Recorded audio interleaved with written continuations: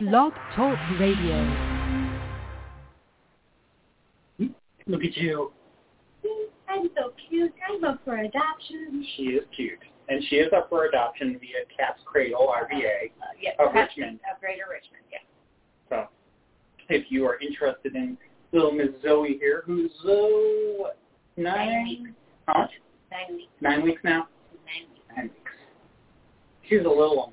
Yes, she is. She couldn't have So been. adorable. Couldn't have been what, but she probably isn't still any more than like 2 pounds. Yeah, she's an itty bitty one. But very happy to have her here for now. She's settling in quite nicely. But she does need her forever. Yes, she does. Because it's not going to be here. She might be settling in nicely, but she's not exactly playing well with the boys. Yeah. And the boys aren't playing well with her. So. She gets along great with the girls. Yep. Doesn't like the boys. Yeah. Okay. That's what it is. Alex, let's go halves. Well, we have to. Yeah. It's the theme for tonight. It's our Canadian team. Yeah, so we actually, why Canada? Why are we talking about Canada now? Canada just opened its border. Yep, so you can go back to Canada now. It was just, last week, right? The 21st. Yeah. No, not the 21st. No, it was the last 12th, week. yeah. Yeah, we're not going to the 21st yet. Sorry. It's okay. Mind blown completely. Saves me something. But it is a long wait at the border because there's a lot of paperwork these days because of, COVID. But you can get in there. So, yay!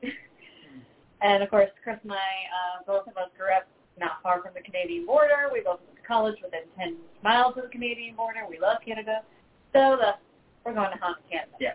A lot of the people that I met growing up from, let's say, downstate New York, Albany, New York City, Long Island, places like that, when I meet them, they're like, oh, guess you're a New Yorker. You're basically Canadian. You're in the water. Yeah. So when we go up to the family cottage, occasionally the phone pings off the Canadian tower. We're like, no, we're not in Canada. Not yet. We can see it. It's right over there. Oh, Alex, happy birthday. Yay, birthday. Oh. Happy birthday to you. I won't take any more credit. I'll save everybody that punishment. Yes. And our other girls, ow.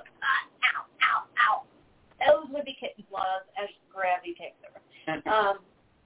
Lulu's on the bed in there. She's just chilling in her space. She's not exactly pleased that Zoe has taken over the office.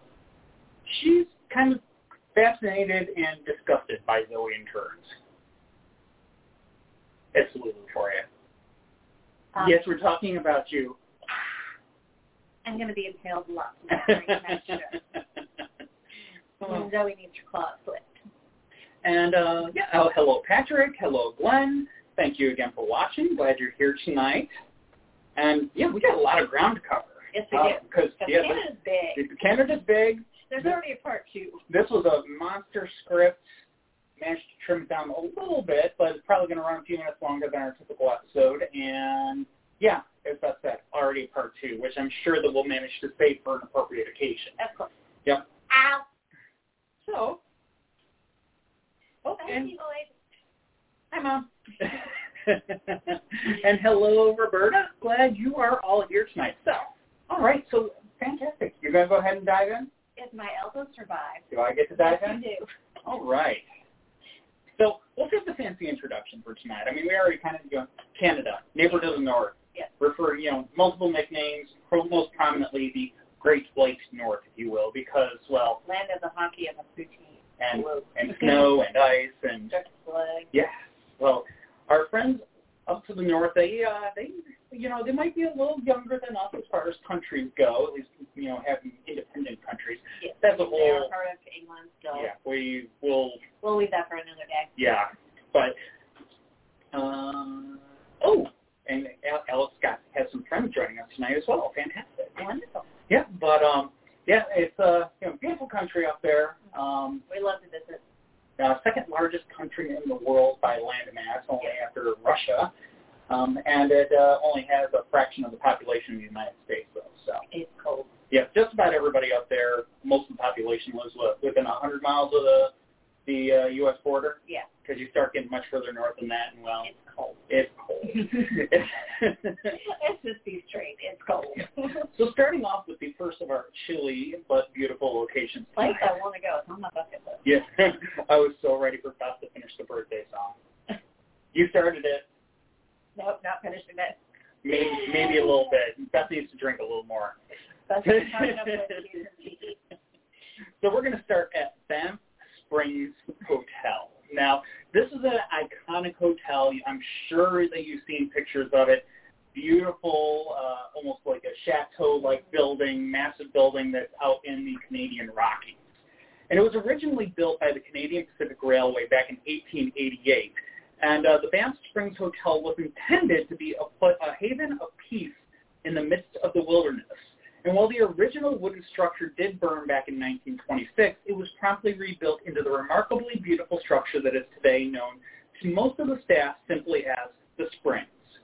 Since its inception, it has played host to everyone, including movie stars, musicians, politicians, and even royalty. The Springs is a luxurious place with sweeping views of the Bow Valley and a relaxing spa, so it's no wonder a few of the souls who have passed through its halls have decided to stay for quite a while well after their mortal bodies have since checked out. The Springs is rich with ghostly tales, the first of which revolves around the hotel's most loyal and one of the hotel's most loyal employees. Sam the Bellman, a longtime employee at the Springs, passed away in 1975, but he was far from putting in his last shift. Sam had always threatened to come back to haunt the place, and it seems that he has succeeded in doing just that. For years, guests have reported being assisted by an elderly bellman with a Scottish accent in decades-old period garb. Of course, no such living employee at the Springs will be seen in dated clothing, and those same employees will also not disappear on you without a trace. One of Sam's favorite places to linger is at the elevators, which will sometimes open and close on their own at random times. People like to say that when the elevators seem to have a mind of their own, that it's actually just Sam trying to say hello. A second spirit at the Springs has a much less happy origin. She's ominously referred to as the Doomed Bride. While she is not a harmful spirit, guests have reported seeing this ghostly figure dancing in the Cascade Ballroom. It's said that she fell down a curving stone staircase to her death before the beginning of her wedding reception many years ago. Legend has it that she had tragically even caught fire on one of the open torches at that time that they burned along the side of the staircase. She's still said to be wandering through the halls in her wedding dress, and while her tale is remarkably tragic, there are worse places to spend eternity than the Springs. The hotel is rife with other chilling and tantalizing tales of the paranormal. A luxurious hotel like the Springs, by its very nature, is a 24/7 operation. While guests rest up in preparation of the following day's adventures, whether it be hiking in the surrounding pristine national park, taking a round of golf at one of the hotel's award-winning courses, or simply enjoying the luxurious spa, or enjoying any number of the resort's other amazing amenities, there is always staff on hand to keep an eye on things and tend to the guests' needs. It probably comes as no surprise that many of the numerous paranormal encounters at the hotel happen in the wee hours of the morning when the hotel is at its quietest and the staff members are patrolling the hallways. One night guardsman was patrolling in one of the many meeting and reception areas of the hotel when he realized that he was no longer quite alone. While the halls were otherwise empty, the reflections were not all the guardsman's own. In one of the windows that would overlook the beautiful wilderness in the daylit hours, it only reflected the interior of the hotel in the darkness of the night. In one of those windows stood an individual of short stature, the figure of a ghostly child. The chill that ran down the guard's spine was enough to get the adrenaline flowing, enough for the man to be sure that it wasn't just some sleep-deprived hallucination. He somehow had the presence of mind to get a snapshot of the ghostly figure on his cell phone, an image that he would share with his fellow guards as a warning to them, and also to let them know that his tale did not make him crazy. In a separate incident around 3 a.m., another guard was patrolling the Walled House restaurant when he witnessed one of the bar stools spinning about all on its own. No word on if anyone poured out a drink for the spirited bar guests that night. Which is suggested, by the way. Yes. You see bar stools start spinning? We'll pull out and sit down. Yes. Pour a shot of it. Yeah. Jameson. Or, well, I suppose you're up in Canada, Crown Royal. Yes. Crown Royal. That's what they do north of the border, amongst their other amazing beverages. Yeah. They do their drinks well. But yes, a stay at Banff Springs is definitely on the short list for us. Hopefully I can get through this without Zoe attacking me again. Sorry for my funny faces. It should take claws with me. All right, so we're going to pop over to Toronto, to Queen's Park. This is from the wilderness of the Canadian Rocky Mountains. We go east to the most populous city. Sitting on the northwest shore of Lake Ontario, the sprawling metropolis is that of the Greater Toronto metro area. It's home to about 1/6 of Canada's population. As a major center of business and culture, Toronto is as beautiful as it is vast. Modern skyscrapers contrast with the architectural landmarks, with a lot of green space woven into the cityscape. One of the most prominent public spaces is Queen's Park. It's situated amidst the University of Toronto and the Legislative Assembly of Ontario. This park is that of a full, beautiful state statuary and has been a fixture for more than 60 years. The Legislature building alone along the south side of the park is not the first building to stand on that site. Before the Legislature building opened in 1893, the site was the home to the Auxiliary Female Asylum that operated on the site from 1849 to 1886. It was relocated to Queen Street West, about 4 kilometers to the southwest. The Legislature building is a beautiful, imposing structure that has earned itself the nickname the Pink Palace due to the pinkish hue of Ontario's sandstone that was utilized for much of the structure.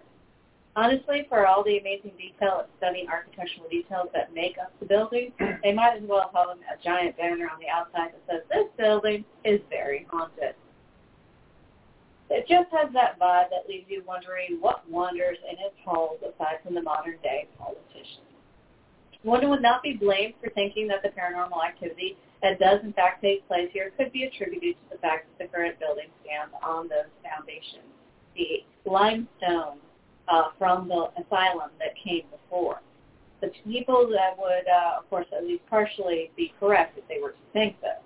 3 distinct apparitions roam the halls of the Legislature that have been tied back to the asylum that came before.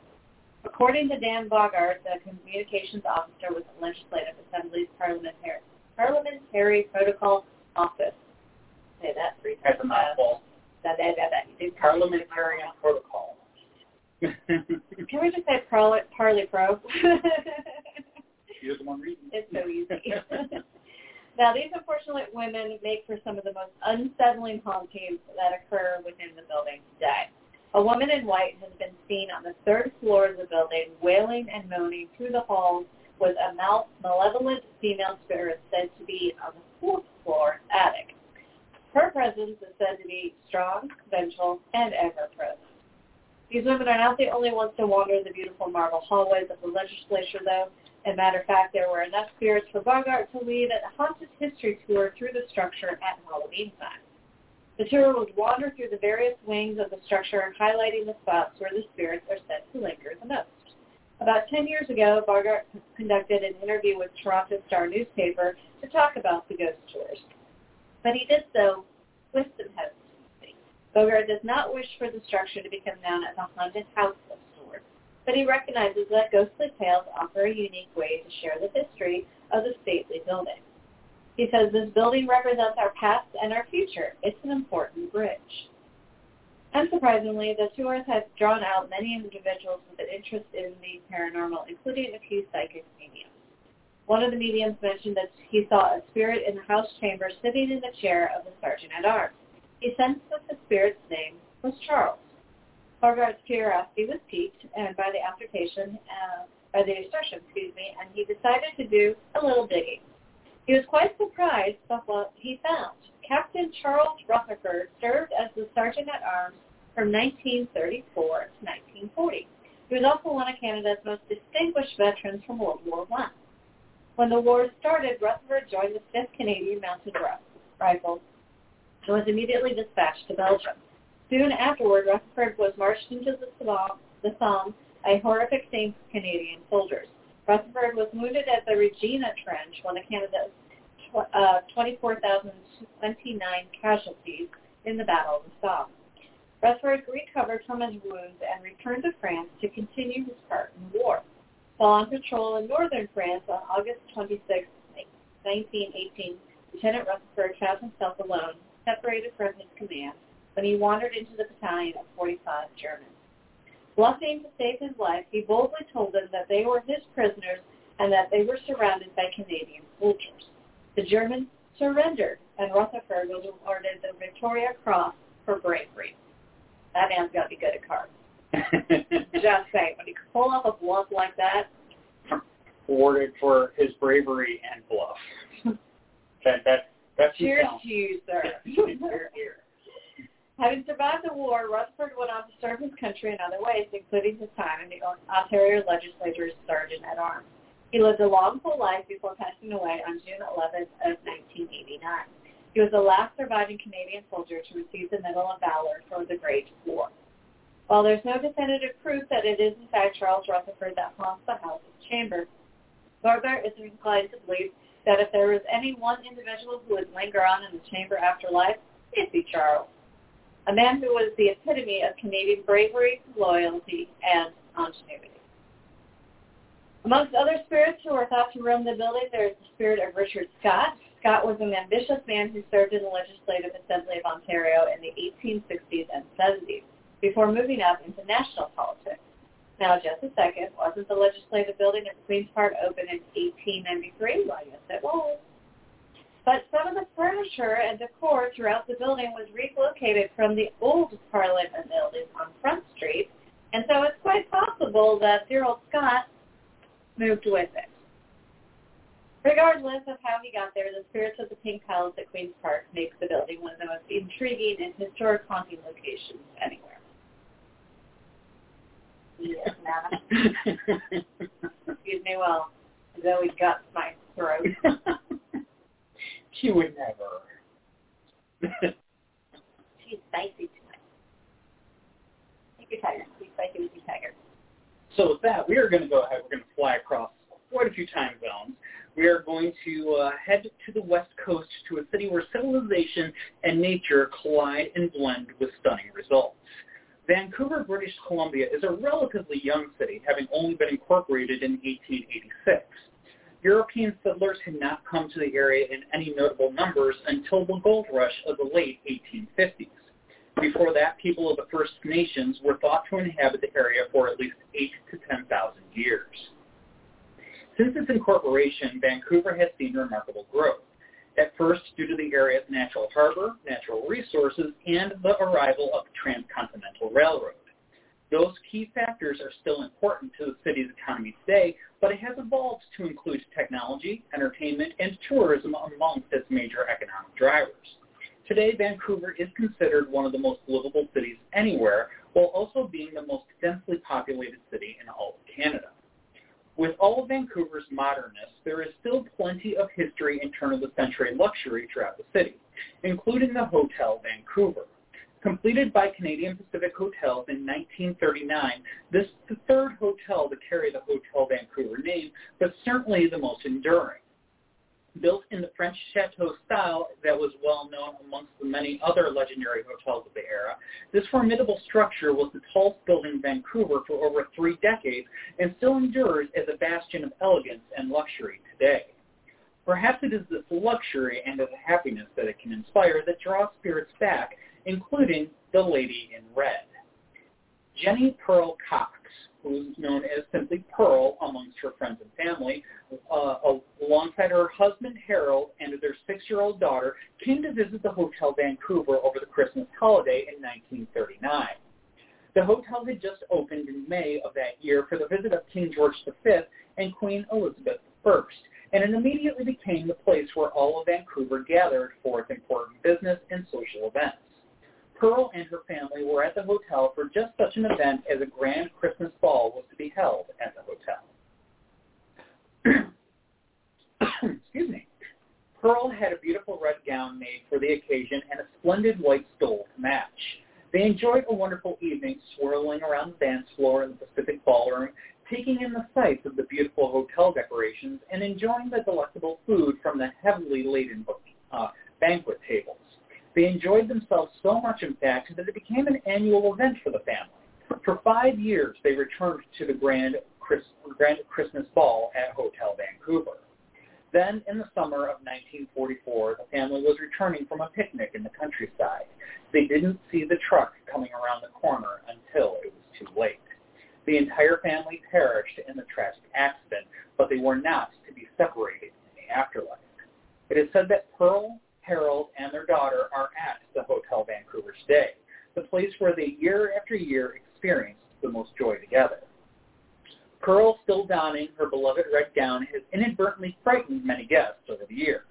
While it might not be her intention, she just loves to be where there's so much going on. Apparently, a cameraman for the television show The X-Files had an up-close and personal experience with Pearl.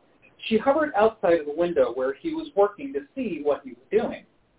This was not surprising, considering Pearl had been an amateur stage actress in her day. She simply wanted to check out the entertainment that the modern world had to offer. When the cameraman spotted her in the window, however, he left most of his equipment and refused to return to work. In another encounter, a young Japanese couple met Pearl upon checking into their room. Pearl was so clearly visible when they entered the room that they politely apologized, thinking that there had been some sort of mix-up. Pearl, apparently fascinated by the young woman's long, straight black hair, approached her, reached out to touch her before vanishing before the couple's eyes. It's not only guests that have had encounters with Pearl, or the rest of her family for that matter. One evening, a houseman was passing by elevator 8 on the 14th floor. This elevator generally isn't used as often as the others, but at this particular moment, doorman noticed that the doors were open and there was a family of 3 standing inside. While seeing people in an elevator isn't unusual by any measure, it was the woman's dress that caught his eye. The doorman quickly recognized the beautiful red gown and, in turn, the woman that it was attached to. Together with her husband and daughter, the lady in red was unmistakable. As the elevator doors closed, the doorman remembered to breathe so that one of his colleagues or a guest didn't find him passed out with fright in the middle of the hallway. Despite the scares that she inspires, Pearl is by no means a malevolent spirit. She just seems to want to spend her years in the afterlife with her husband and daughter in the place that gave them the most pleasure during their mortal lives. Maybe a trip to the Hotel Vancouver might inspire your spirit in the same way should you decide to visit. Now, Patrick did mention about not hearing about a lady in red. We actually have one here in Richmond at the Hotel Jefferson. We're not exactly sure who she is, but there's an idea that she might be a former First Lady who died in the Richmond Theater Fire. Not Theater Fire. Richmond in the Jefferson Fire in 1944. Yep, I think it was 1944, which was the same year that Pearl and her family passed away in the car crash out in Vancouver. Maybe that was the year for the ladies in red. Maybe. And also, Virginia's capital here has its own politicians that are ghosts. We do have a former governor who haunts our political hallways as well. He died in a fire as well. Maybe it has something to do with fire and car crashes. Maybe. I don't know. It's kind of gross. But yeah, so there are stories about, and of course in our U.S. Capitol, we talked about this before, about several politicians still being heard in our own U.S. Capitol. So, all right, so let's jump over to Kingston, Ontario, a place Chris and I love to go to visit when we're up at the island, because it's not far of a train trip away to do a little day trip. Yeah, so it's coming all the way back across. It's only about a 3-hour ride from Toronto to Kingston. Yeah, so not too far. Great train ride, though. And here, there's the Kingston Penitentiary. Now, of course, after a lovely, heartwarming tale, we're going to go to something that's not so nice, because that's just what we do. Now, in Kingston, of course, it is a very haunted location as well, and the penitentiary is probably high on the list of places to go if you want to see a haunted location and historic location. The building has a grim history dating back almost 2 centuries. The prison entered service in 1835 as the Provincial Penitentiary of the Province of Upper Canada. Nice alliteration. I gave you tongue twisters. Didn't tell me to warm up either. And it would be the first of many penitentiaries in the Kingston area. As many as 10 penitentiaries opened up in the greater Kingston area over the years. You had a chance to warm up. You could have sang happy birthday.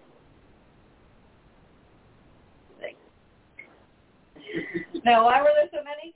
It's probably because Ontario has always been the most densely populated of all of Canada's provinces, leading to, of course, higher crime rates and more criminals.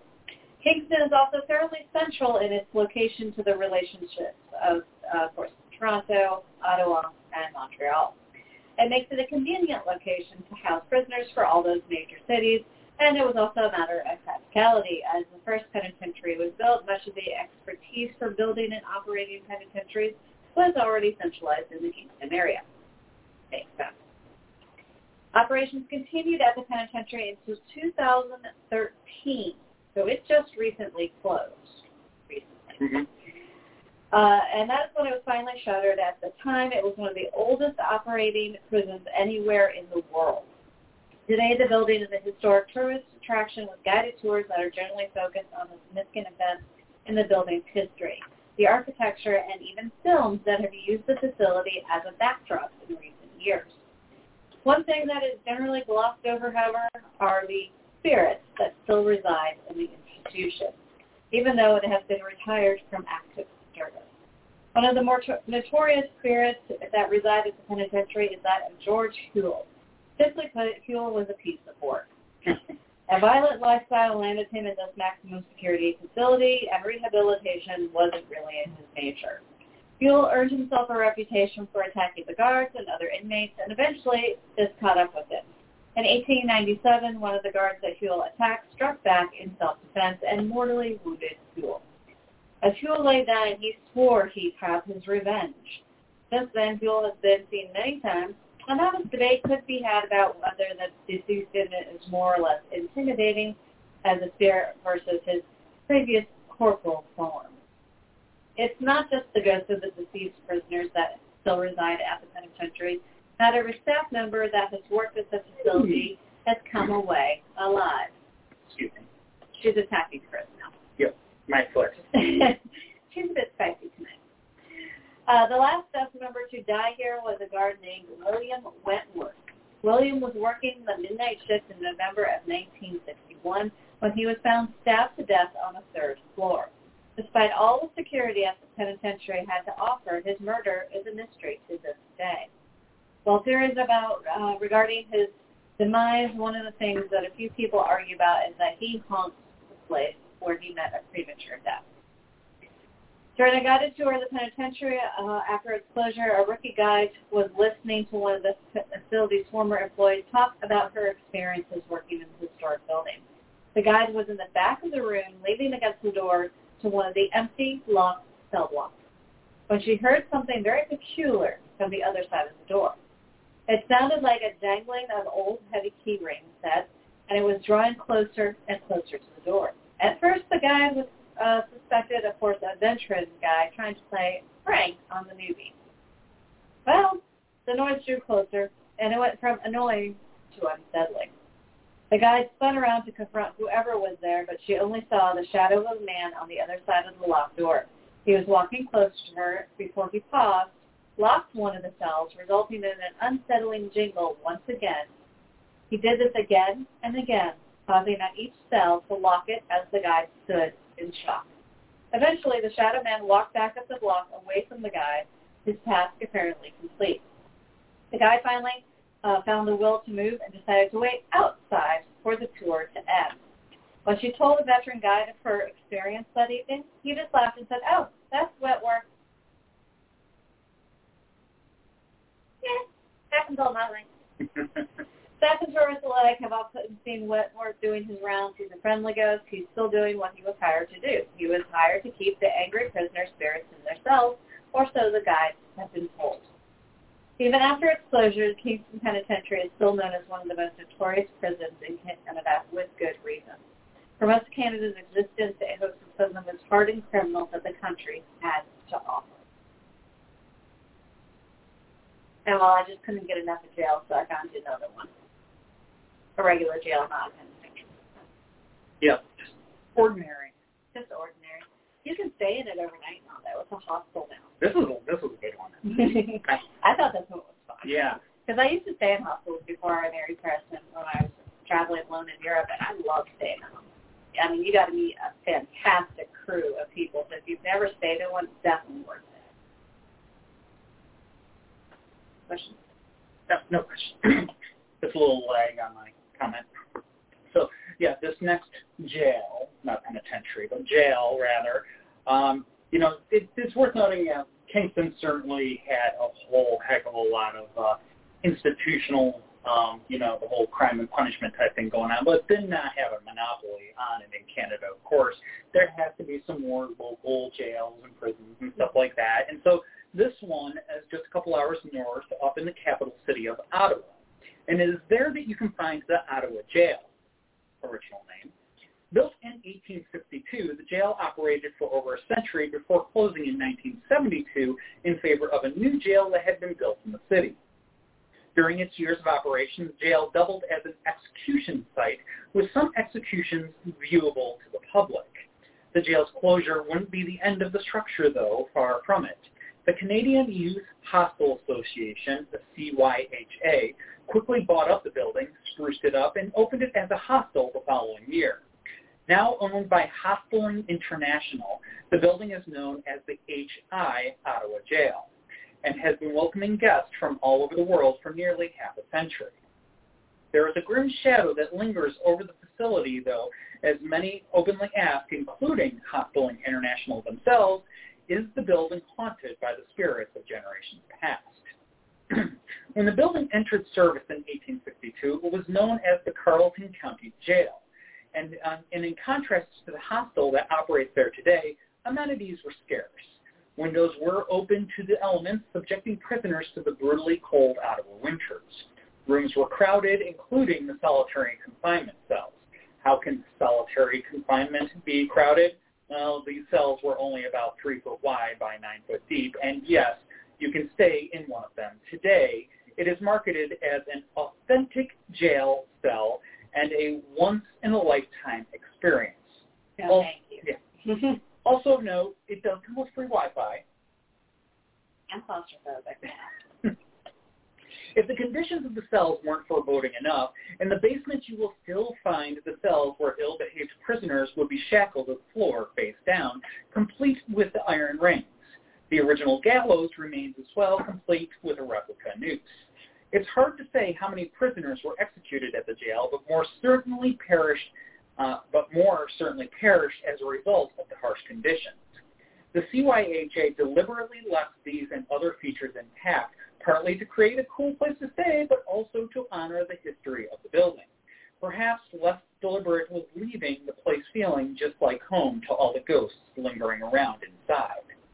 It's more than just the prisoner spirits on the site, though. When what is now the hostel's parking lot was partially dug up to build the Mackenzie King Bridge, the remains of 140 bodies were found buried there, and they only dug up a corner of the lot.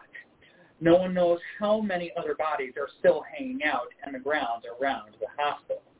Amongst those buried there is the most notorious inmate in the jail's history, Patrick J. Wellen, who was imprisoned and hanged before a crowd of 5,000 onlookers for the murder of politician Darcy McGee in 1869.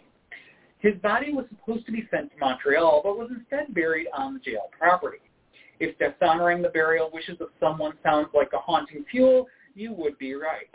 Patrick is the hostel's most cited ghostly guest. He's often seen at the foot of a guest's bed clutching a Bible. Aside from Mr. Wellen, other spirits are thought to linger about as well, particularly those of the many women and children that once shared in the jail's abysmal conditions. Most of those one-time prisoners were kept in the part of the building part of the building that now ironically serves as the hostel's lounge area. Many claim to hear the echoes of long-lost screams in the space, making it the perfect contradiction of restfulness and lingering torment. Even for the many guests who don't get the full ghostly visitor treatment, most report a generally creepy feeling overnight. But that might just be rampant imagination, particularly if they took the hostel's complimentary jail tour earlier in the day. That said, many guests leave with the feeling of having had a uniquely creepy experience. Here are just a few of the reviews the hostel has received over the years. Great hostel, but the ghosts kept messing with the entrance door. Spooky AF. Beautiful place. Ghosts wouldn't leave me alone. Loved humming to me. Such an amazing experience. Will definitely come back. Thank you. Ghostly serenades that get you to go to sleep or keep you up. I like this one. I do not believe in ghosts, nor does the friend I was traveling with. However, at 1 a.m., my friend woke up screaming, "Let me go." And she said she felt like someone was holding her arm, and I wasn't anywhere near her, and there was no one else in the room. Let me tell you, you can't fake that kind of reaction. Highly recommend.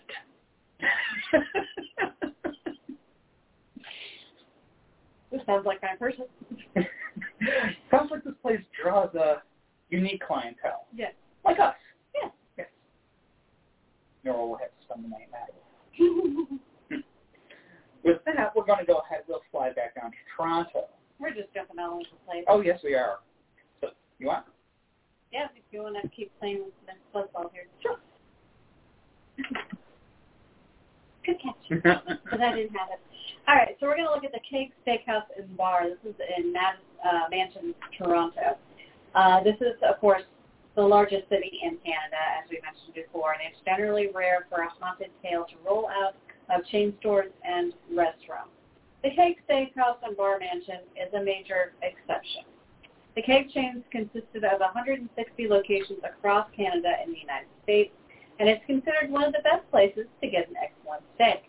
But if you choose to go to the flagship restaurant in downtown Toronto, you may get a side of paranormal with your meal. Cake Mansion was built in 1867 as the home of Lord William McMaster, the founder of McMaster University. In 1873, the powerful Massey family took over the mansion and lived there until it was bequeathed to the University of Toronto's Victoria College in 1915. In the years that followed, it served as a home for various restaurants and businesses, including the Keg, which moved in 1976 and still resides there today. Legend has it that one of the Massey family servants hanged herself in the French foyer after Lillian, the Massey's daughter, died after battling an illness. Some say the servant hanged herself out of grief for Lillian's death, but some of the more salacious theories say that she actually ended her life because she feared that her secret affair with one of the Massey men would be revealed after Lillian's death. No matter her reasons, the ghostly maid has still been seen hanging about the main staircase where she took her life over a century ago. Another spirit that lingers in the mansion is that of a little boy. Over the years, more than one of the family with children have abruptly left the restaurant out of fear for their children. This is because their little ones want to go and play with the boy on the stairs, who has been seen by visiting children and staff alike. This may be a wise move on the part of the parents, and the ghost little boy is said to have lost his life by falling down said stairs, and he is still seen, of course, going up and down them today. Many other unexplainable experiences have occurred over the years at the Keg. A staircase spindle that wants to inexplicably break loose from the banister on an annual basis is attributed to the little boy's tragic fall. One of the women's restrooms is thought to have a lingering lady who has deeply shaken more than one visitor after unlocking and opening the bathroom stall door while the women think that they are alone in the room. There's, of course, disembodied footsteps, apparitions, inexplicable chills, and more. Sounds like the perfect place to go and get a steak. You game? Mm-hmm. Because I like a good steak.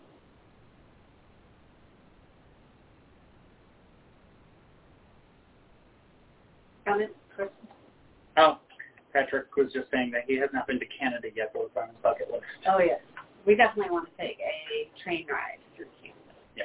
So, Canada is, and I just typed to Patrick, it's a stunningly beautiful country, and it's unique enough to truly have, or it's different enough to have like a truly unique experience there, but it also has enough in common with us here in the U.S. Yeah, exactly. The only times you might feel a little funny are when you're trying to handle the money stuff and stuff like that. Have a good credit card that handles the conversion for you. That's the best way to go. Yeah. And I don't want to say, it's not use caution, because it's not dangerous. No. But take that with a grain of salt when it comes to going to Quebec, because most of them, their primary language is French Canadian. So if you're not up to snuff on your French, then that might be a little bit of a jarring experience for you. Yeah. But still, beautiful, friendly people. And most of the time we've gone over, both of us speak some limited French. I'm very rusty. And you're relearning. I need to relearn again. If you try. Table for two, Table for two, people say. But, they'll basically say it's okay, you can speak English. Yeah. But they appreciate your trying. And if you at least learn some of the basics, like salut, bonjour, merci beaucoup. Merci beaucoup. The basics. Yeah. They'll appreciate it. Yes. Out to the cemetery. Yes. So we are going to continue going east. Now, here's the thing about Canada also. Envision the United States and east to west, or west to east, if you will, whatever. And you go east, and you come across the eastern seaboard, and you got, Maine sticking out up there. But you really kind of think of that as like, wow, that's like the far eastern reaches of the continent, and you're not even close. No. So you go up to Canada. And you go up to Canada, you go up, Ottawa, Quebec, and then you keep going east. And there's Island, and you keep going. Yeah. So this next stop might be a little tricky if you're rusty on your Canadian provinces. Now, this is immediately to the east of the state of Maine, and you'll find the province of New Brunswick. This is one that, if you're not up to snuff, you might forget about this one because amongst all the Canadian provinces, this one only makes up about 1% of Canada's total land mass. It's a pretty small province as far as Canada goes. Now, as you cross into New Brunswick and you're heading east, you'll find yourself approaching Nova Scotia, which is a province even smaller than New Brunswick. But anyways, before you reach Nova Scotia, it's here, shortly before crossing the provincial border, that you'll find the small town of Hillsborough. Now, Hillsborough is a town of only about 1,200 people, really kind of a small postage stamp, which is kind of common for that part of Canada. It's not one of the more inhabited parts of Canada there, but it's a cute little town that they got up there. And if you're looking for things to do, you would likely find references to its railroad museum. There's a historic home there for one of their, kind of a legendary member of their judiciary, similar, I guess you could say, in nature to Richmond's John Marshall. And you would also find reference to Gray's Island Cemetery. This cemetery dates back to 1825 and can be found down a lonely dirt road on the north side of town. And it's home to a statue called the White Lady of Gray's Island Cemetery. At first glance, you might mistake her for a traditional Catholic grave marker as she resembles the Virgin Mary, but this is not the case. This statue was carved to match the lady buried beneath her. Her distraught husband had made the statue to keep his wife's memory alive, if only for himself. The statue was initially placed in the man's backyard, and the grief-struck widower could be seen with the statue conversing with it by passers-by every day until he himself was found deceased at its base one day. The statue was then moved to the cemetery to rest upon the woman's grave. Excuse me. Tacos are checking. Sorry. Are they fighting with the scones? The scones and beer. Anyway, in the years since, legends have sprung up about the statue, and she has no shortage of visitors, though many of those visitors have had some ghoulish intentions in mind. There are two stories about the statue that may help explain its current condition, which we'll get to in just a second. The first tale is that if you were to close your eyes and circle the statue 3 times, that when you stopped at the statue's base with your back to the White Lady, you will be touched on the shoulder by the statue's outreached hand. Unfortunately for the statue, its hand has since been removed, but it's up for debate whether this was done by someone looking for a ghoulish souvenir or if it was done by cemetery groundskeepers to try and reduce mischief in the cemetery at night. As unpleasant as that may seem, it pales in comparison to this other legend about the statue. As beautiful as the statue was, its eyes were unsettling. Deep, hollow sockets, which some believe once housed gems that had long since been removed. This legend starts the same way, with closed eyes and 3 circles about the statue. But this time, instead of awaiting a touch on the shoulder, you stop and look into the statue's eyes. Instead of dead, empty sockets, you would find a very human and living pair of eyes staring back at you, or you might find the sockets flowing with tears of blood. Unfortunately for the statue, her head has also been removed. This almost certainly was taken as a grotesque souvenir. For those with a more daring and spiritually sensitive nature, you can visit what remains of the statue today and rest your ear on the cool stone. The results can be both frightful and fascinating in turn. You might hear one of 2 sounds, a woman screaming with loss and despair, or the laughter of a child running about on a beautiful summer day. While a little off the beaten path, a visit to Gray's Island Cemetery should be on the list for any cemetery aficionado. I'll just roll on to the next one. Thank you. That was sure.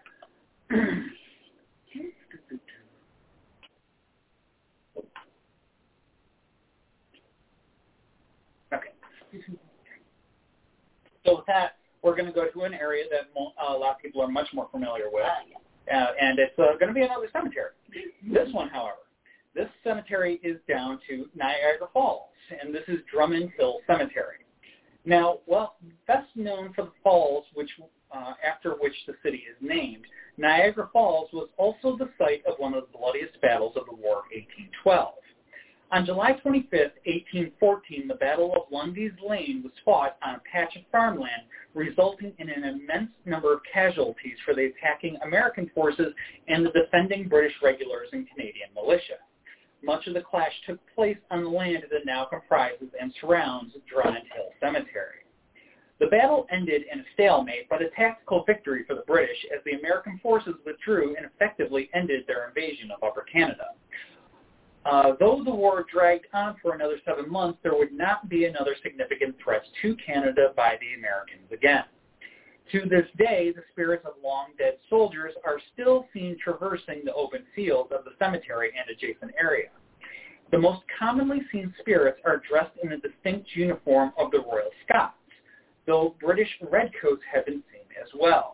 Now, all of these spirits are fearlessly rushing into battle, so rather, some of them have clearly already seen action as they limp towards the old Lundy House, which is believed to have been used as a hospital during the war.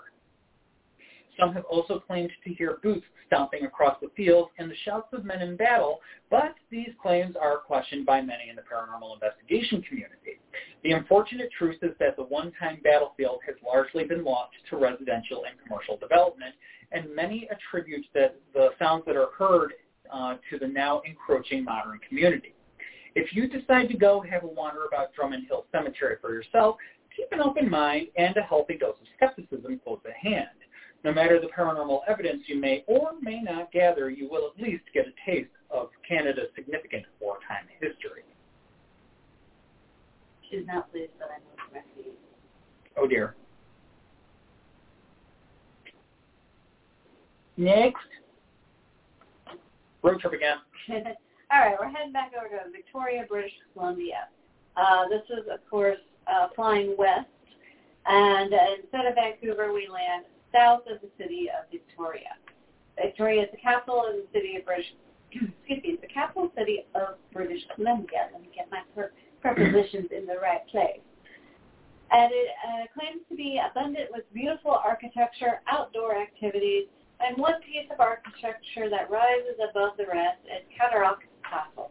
Cataract was built in 1887 and 1890 by Robert Dunsmuir, but he died before construction could be completed. Dunsmuir was a Scottish immigrant who made his fortune in Vancouver Island coal. He had a sizable family with his wife, Joan, raising 2 sons and 8 daughters. God bless that woman. Alongside with 1 child that was sadly lost in infancy. Now, despite Robert's passing, the estate was finished by 2 of his sons so that Joan would have a place to live.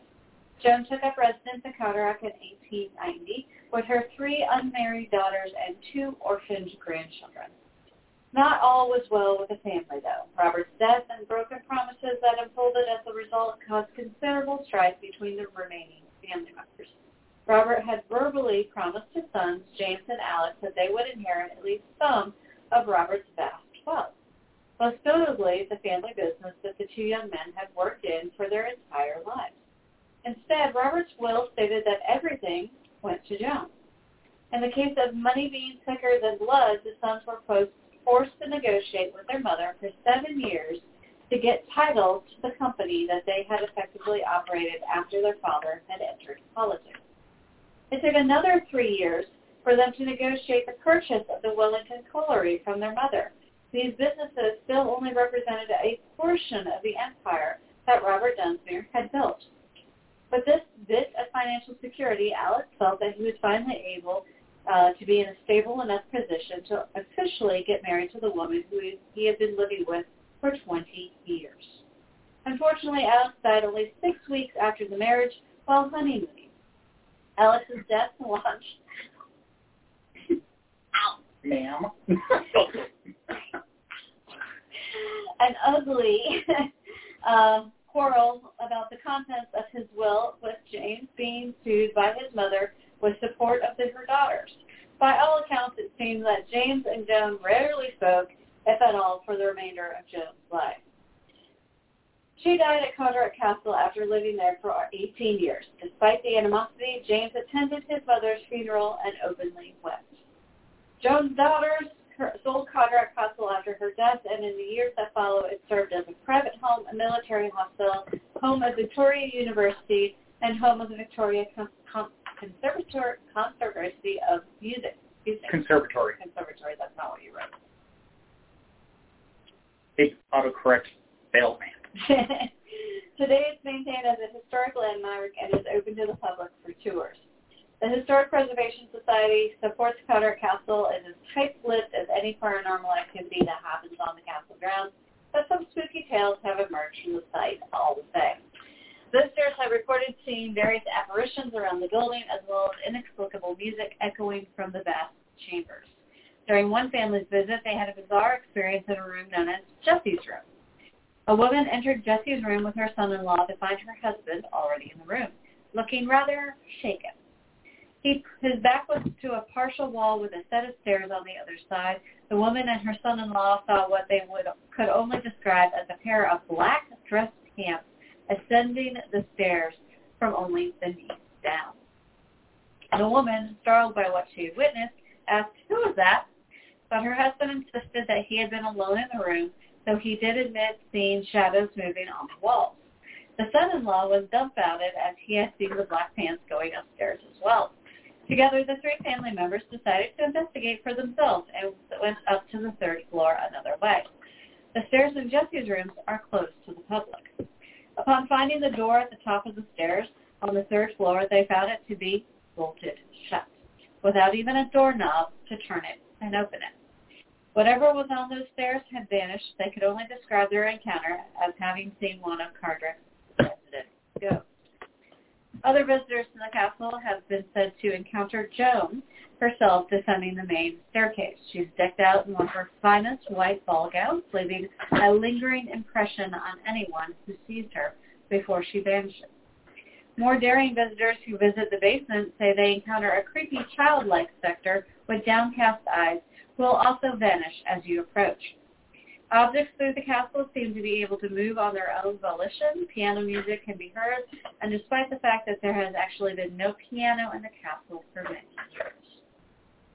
While it might not be openly discussed today, paranormal activity seems to have inspired some filmmakers in recent years. In 2013, a supernatural show called Spookville filmed an episode at the castle, and in 2016, the castle was used to film a horror movie called The Boy.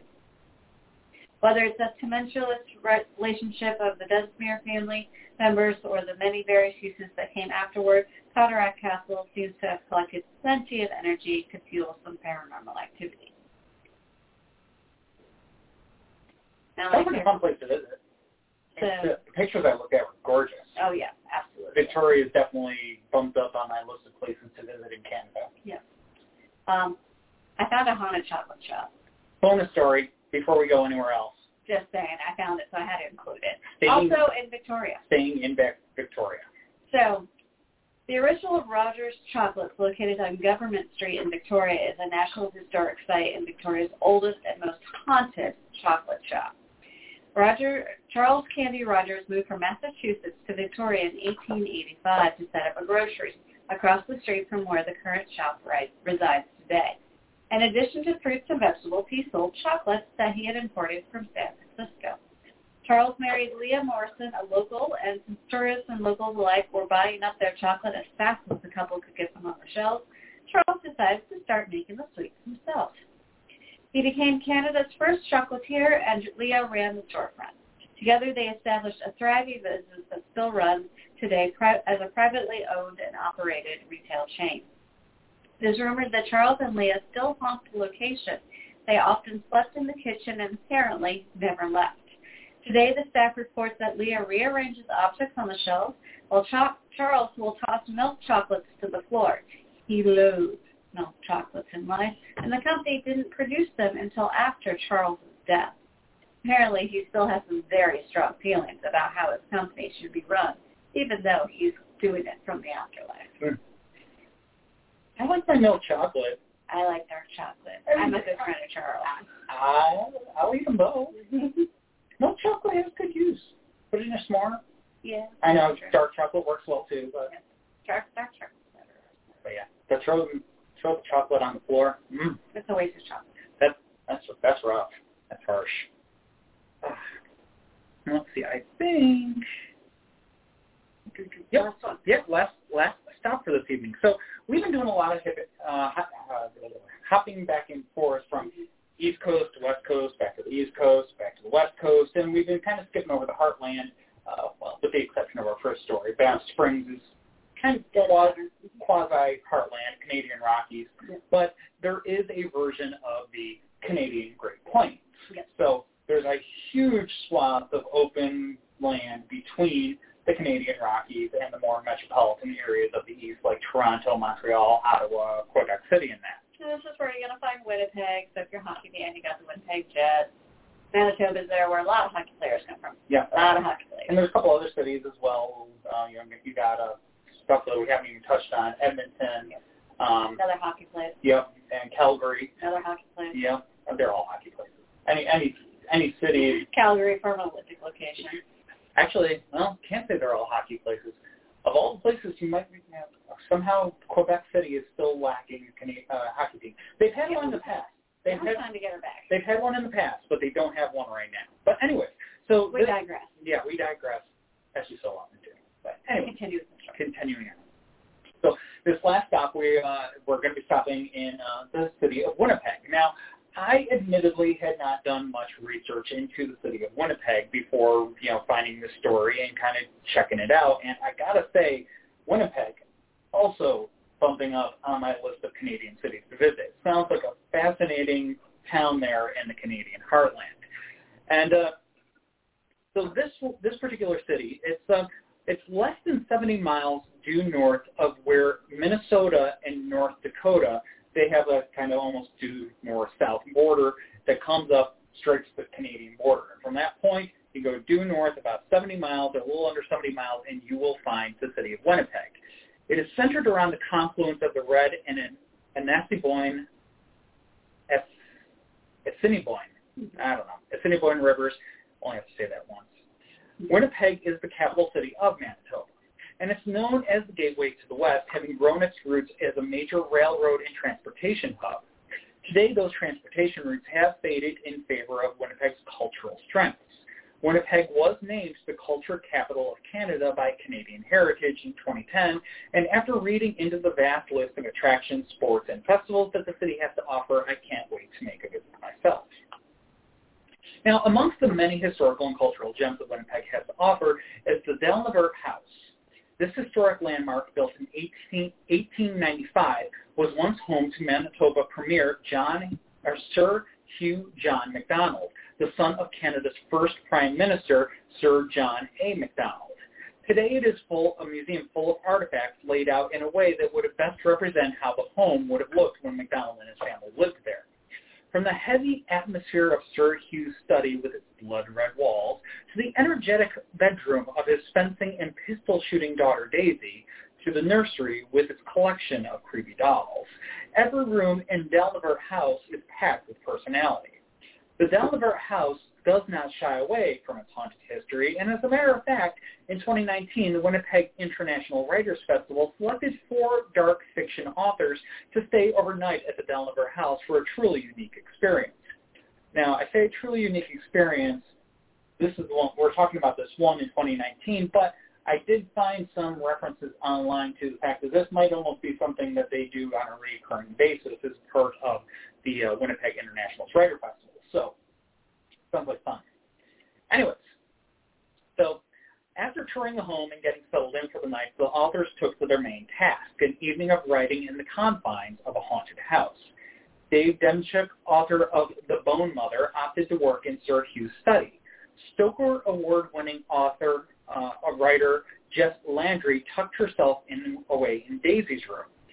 Adam Trash, co-editor of the Parallel Prairies anthology and author of The Ones to Make It Through, settled by the front door, liking his view of the first floor, and award-winning author J.H. Moncrief was drawn to the bedroom that had belonged to MacDonald's son Jack. Though an accomplished athlete, Jack suffered from diabetes, which was nearly impossible to treat or manage in the Victorian era. He died before reaching adulthood, in the room where J.H. set up for the evening. As J.H. was settling in, she paused to take in the view from Jack's window. No sooner had she glanced at the glass, it was then that the closet door flew open with violent force, slamming into her laptop. While the laptop survived the collision, the other authors came running to see what had happened. They tried to recreate any events that could have possibly caused the door to swing open with such force, but there was nothing to explain the occurrence. J.H. was a touch unsettled, to say the least, but she was determined to stay on in the room. She worked through the night until about 6:30 in the morning when Delnevert House staff arrived with breakfast for the writers. The staffers confirmed that the closet had never been used for anything more than storage, and there was no natural explanation for the writers' unsettling experience. If you want to read a story inspired by J.H.'s stay in Delnevert House, she has a new novel coming out this October 2021, just a couple of years after her stay in the house, and it's called The Restoration.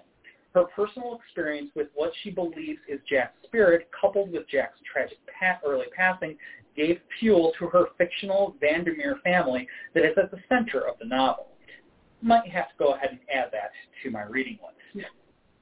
Among some of the other experiences at Delnevert House is another episode that seems to repeat itself in young Jack's room. Alongside his other exploits, Jack enjoyed collecting stamps, and his stamp collection book still resides in his room today. Artifacts you may not touch the collection as a guest, but you are free to take photographs. That is, if you can successfully do so. Maybe Jack is a little possessive of his collection, or maybe it's something else altogether. But even some of the most experienced photographers seem to have issues getting a clear picture of the stamps in the book. Pictures often turn out blurry without rhyme or reason. The home often has other spooky occurrences with lights that will turn on or off on their own, moving objects, and haunting presences in the basement and attic. To this day, Delnevert House remains very open about its haunted history, with ghost tours, paranormal investigations, and even discussions about Victorian-era spiritualism. So that's on the list. I think we need to do a Haunted Canada trip to take people around. Okay. First, you have to get through Haunted Key West, which you can still buy tickets for. Oh, yeah. Haunted Key West, December 2nd through 5th, 2022, next year. So you got over a year to go ahead and get this on your calendar now, count your pennies, and get yourself some reservations. Get your deposit down, and then you can pay it off, over the time. Yeah, incrementally. Don't want to put it off too long because the spots are very limited. I think we're down to 20 spots available, so it's that. But it's, because there's not that many spots available. So it definitely will be fun because there's at least one investigation at Fort Montello with David Sloan and Robert the Doll Experience, and then we're going to be eating at a haunted brewery. And we have one more place we're still waiting for confirmation on. As soon as we get that, we will let you know. It's taking time. Knock on wood. Maybe we'll be able to announce it next time. Yes. But we just need that written confirmation. Yes, you did. Getting there, though. But in the meantime, there are some other things that we can confirm. At least Lovely. Let's confirm one tonight. Yes. One that we actually just made official, and it went up for sale just before we hit the air tonight. And that is that we are partnered with RVA Tuk Tuk this fall. So if you're from the area and you've seen them driving around, these are the enlarged golf carts where you can fit up to 6 people, and they take you around on tours in the city. So they are actually going to do one of our haunted tours, and it's an hour-and-a-half long tour with one of our guides. And you can, as I said, take up to 6 people. You can also take a few bevies on this with you. Yep. So it is, this is, unlike our walking tour, since Richmond is not an open container city, this is more like a party bus type experience, if you will. So you can go ahead and you can have those beverages on board, and of course your designated driver, if you will, is the driver, in this case, one of our guides who's going to be driving you around town and sharing the haunted stories. Of course, you do eventually have to get off that tuk-tuk, so make sure you do have a designated driver after that, or call an Uber or something along those lines. Yep. But, those are available now on select days in September and October. I think as of right now, I think there's only a total of 10 tour slots available through September and October. We'll see how it does. Maybe we'll add a few more, but in the meantime, it's very limited opportunity. So you can go ahead and you can find the link on our website. It'll take you to RVA Tuk Tuk. They're the ones that are actually handling the booking and all of that stuff. So you'll find it on their website as well, of course. And, that'll be one of the fun things that we have coming up this fall. And we'll announce the next one next week. Excuse me. Yep. We'll have at least one more that we can announce again in 2 weeks, maybe 2 more. But we're getting a couple winter events lined up for as well. So we got a whole lot coming down the chute, and we're very excited about it.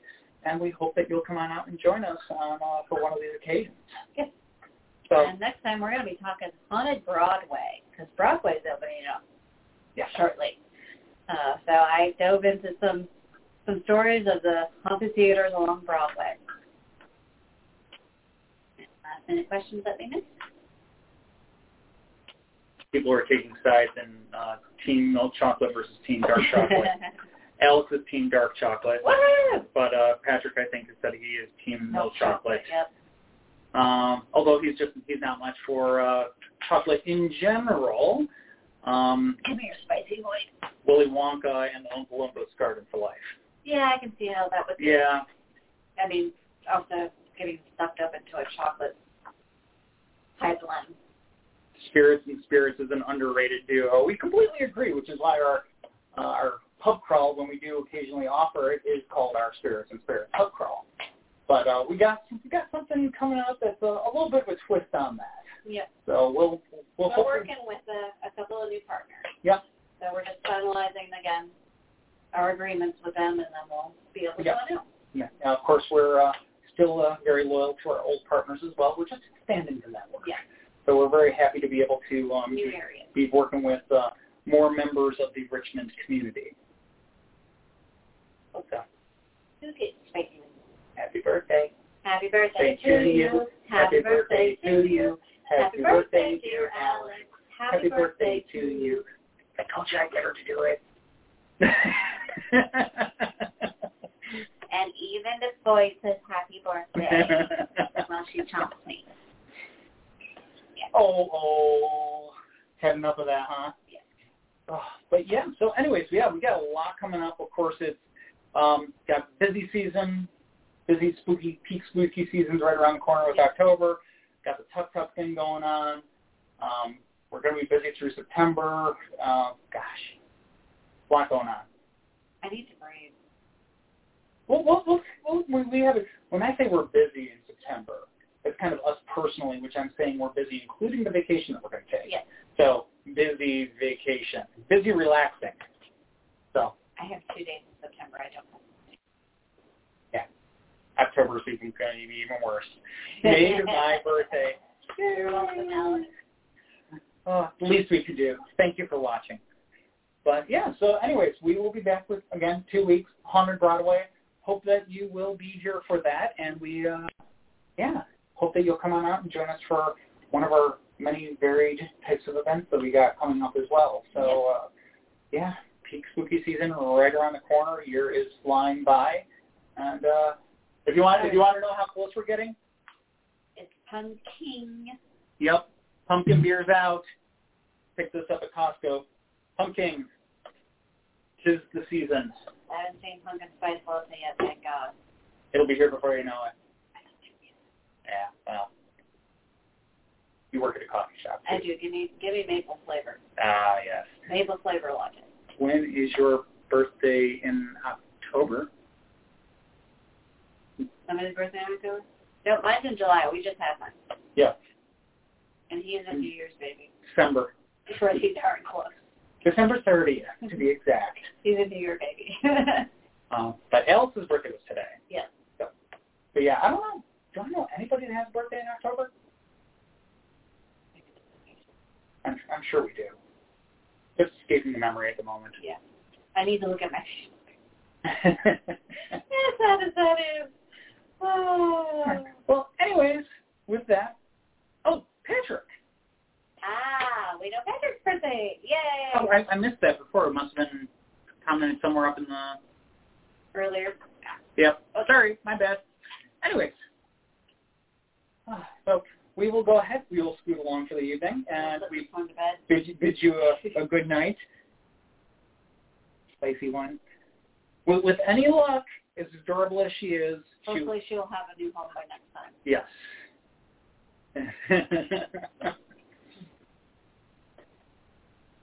Well, Glenn's dad had his birthday was October 23rd. Okay.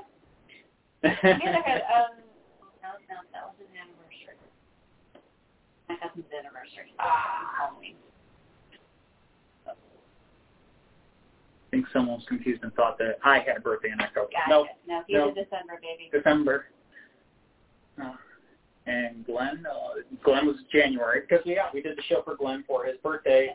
The Point Lookout, which hard to believe that Point Lookout Maryland State Park episode was over 6 months ago now. Yep. Where's the time go? All right. Well, good night, everybody. Thanks again for watching, and we will look forward to seeing you next time. Y'all, good night.